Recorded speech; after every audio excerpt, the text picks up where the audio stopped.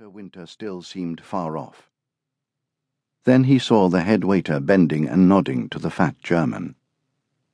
And someone else was coming in, a tall, distinguished-looking man.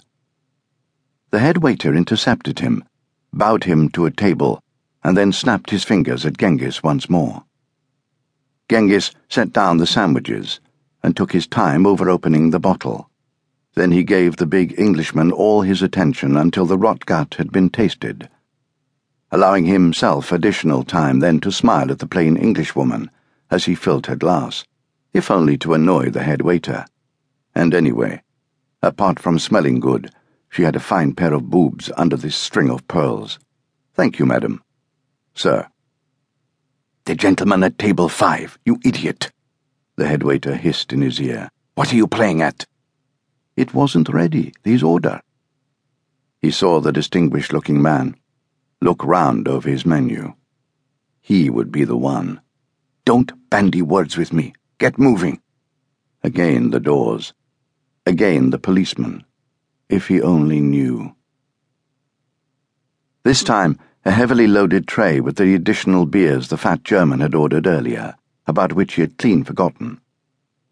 He balanced it expertly, but then waited until Otto and Dieter, who had not been far behind him, came in for their orders. Otto, he remembered, had been providing the Arab with his third cup of coffee, but not being a dumb Turk, he wouldn't have noticed anything, of course.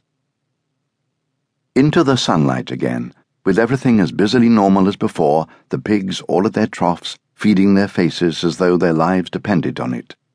All except the Pole, who was still sweating, and the Arab, who was still not really reading his newspaper, and the sailboats on the lake behind. And inevitably, the head waiter gesticulating at him. He began to weave through the tables. The money-man buyer was still there, studying his menu, so he hadn't seen anything. But Genghis had to hand it to the cops there, the clever swine. There wasn't a uniform inside or a suspicious car outside to be seen. They knew their business all too well, the drug squad, evidently. Then he swore under his breath as the big Englishman got up, pushing back his chair and blocking his chosen route, so that he had to swing to his left, only to find that avenue blocked by the head waiter himself. And of course, he wouldn't give ground to make things easier, any more than the damned Englishman. No one ever cared for waiters. He rerouted himself automatically, pirouetting on paper-thin leather, through which he could feel the unevenness of the terrace flagstones. But now, the woman was also moving, damn her. Not getting up, but pushing her chair back in order to keep her eye on her partner. With a face like that, perhaps she was used to him straying. He coughed politely and began to squeeze past. But as he did so, the Englishman came into sight again. What? He was heading for the Pole.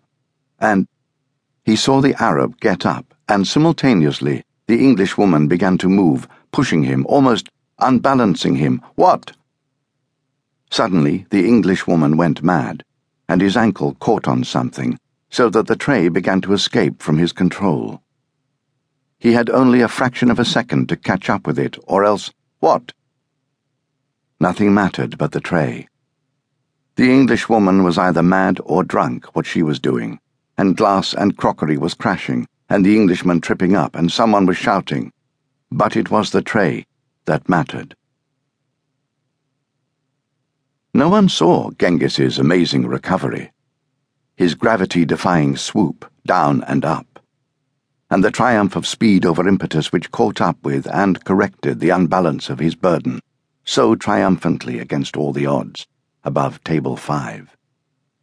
Or if anyone did, the next moment obliterated the image, as the Vierfassungsschütz, marksman, opened fire.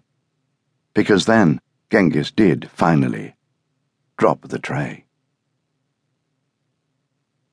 Part 1. A Walk in the Sun. Chapter 1. They were waiting for him at Heathrow.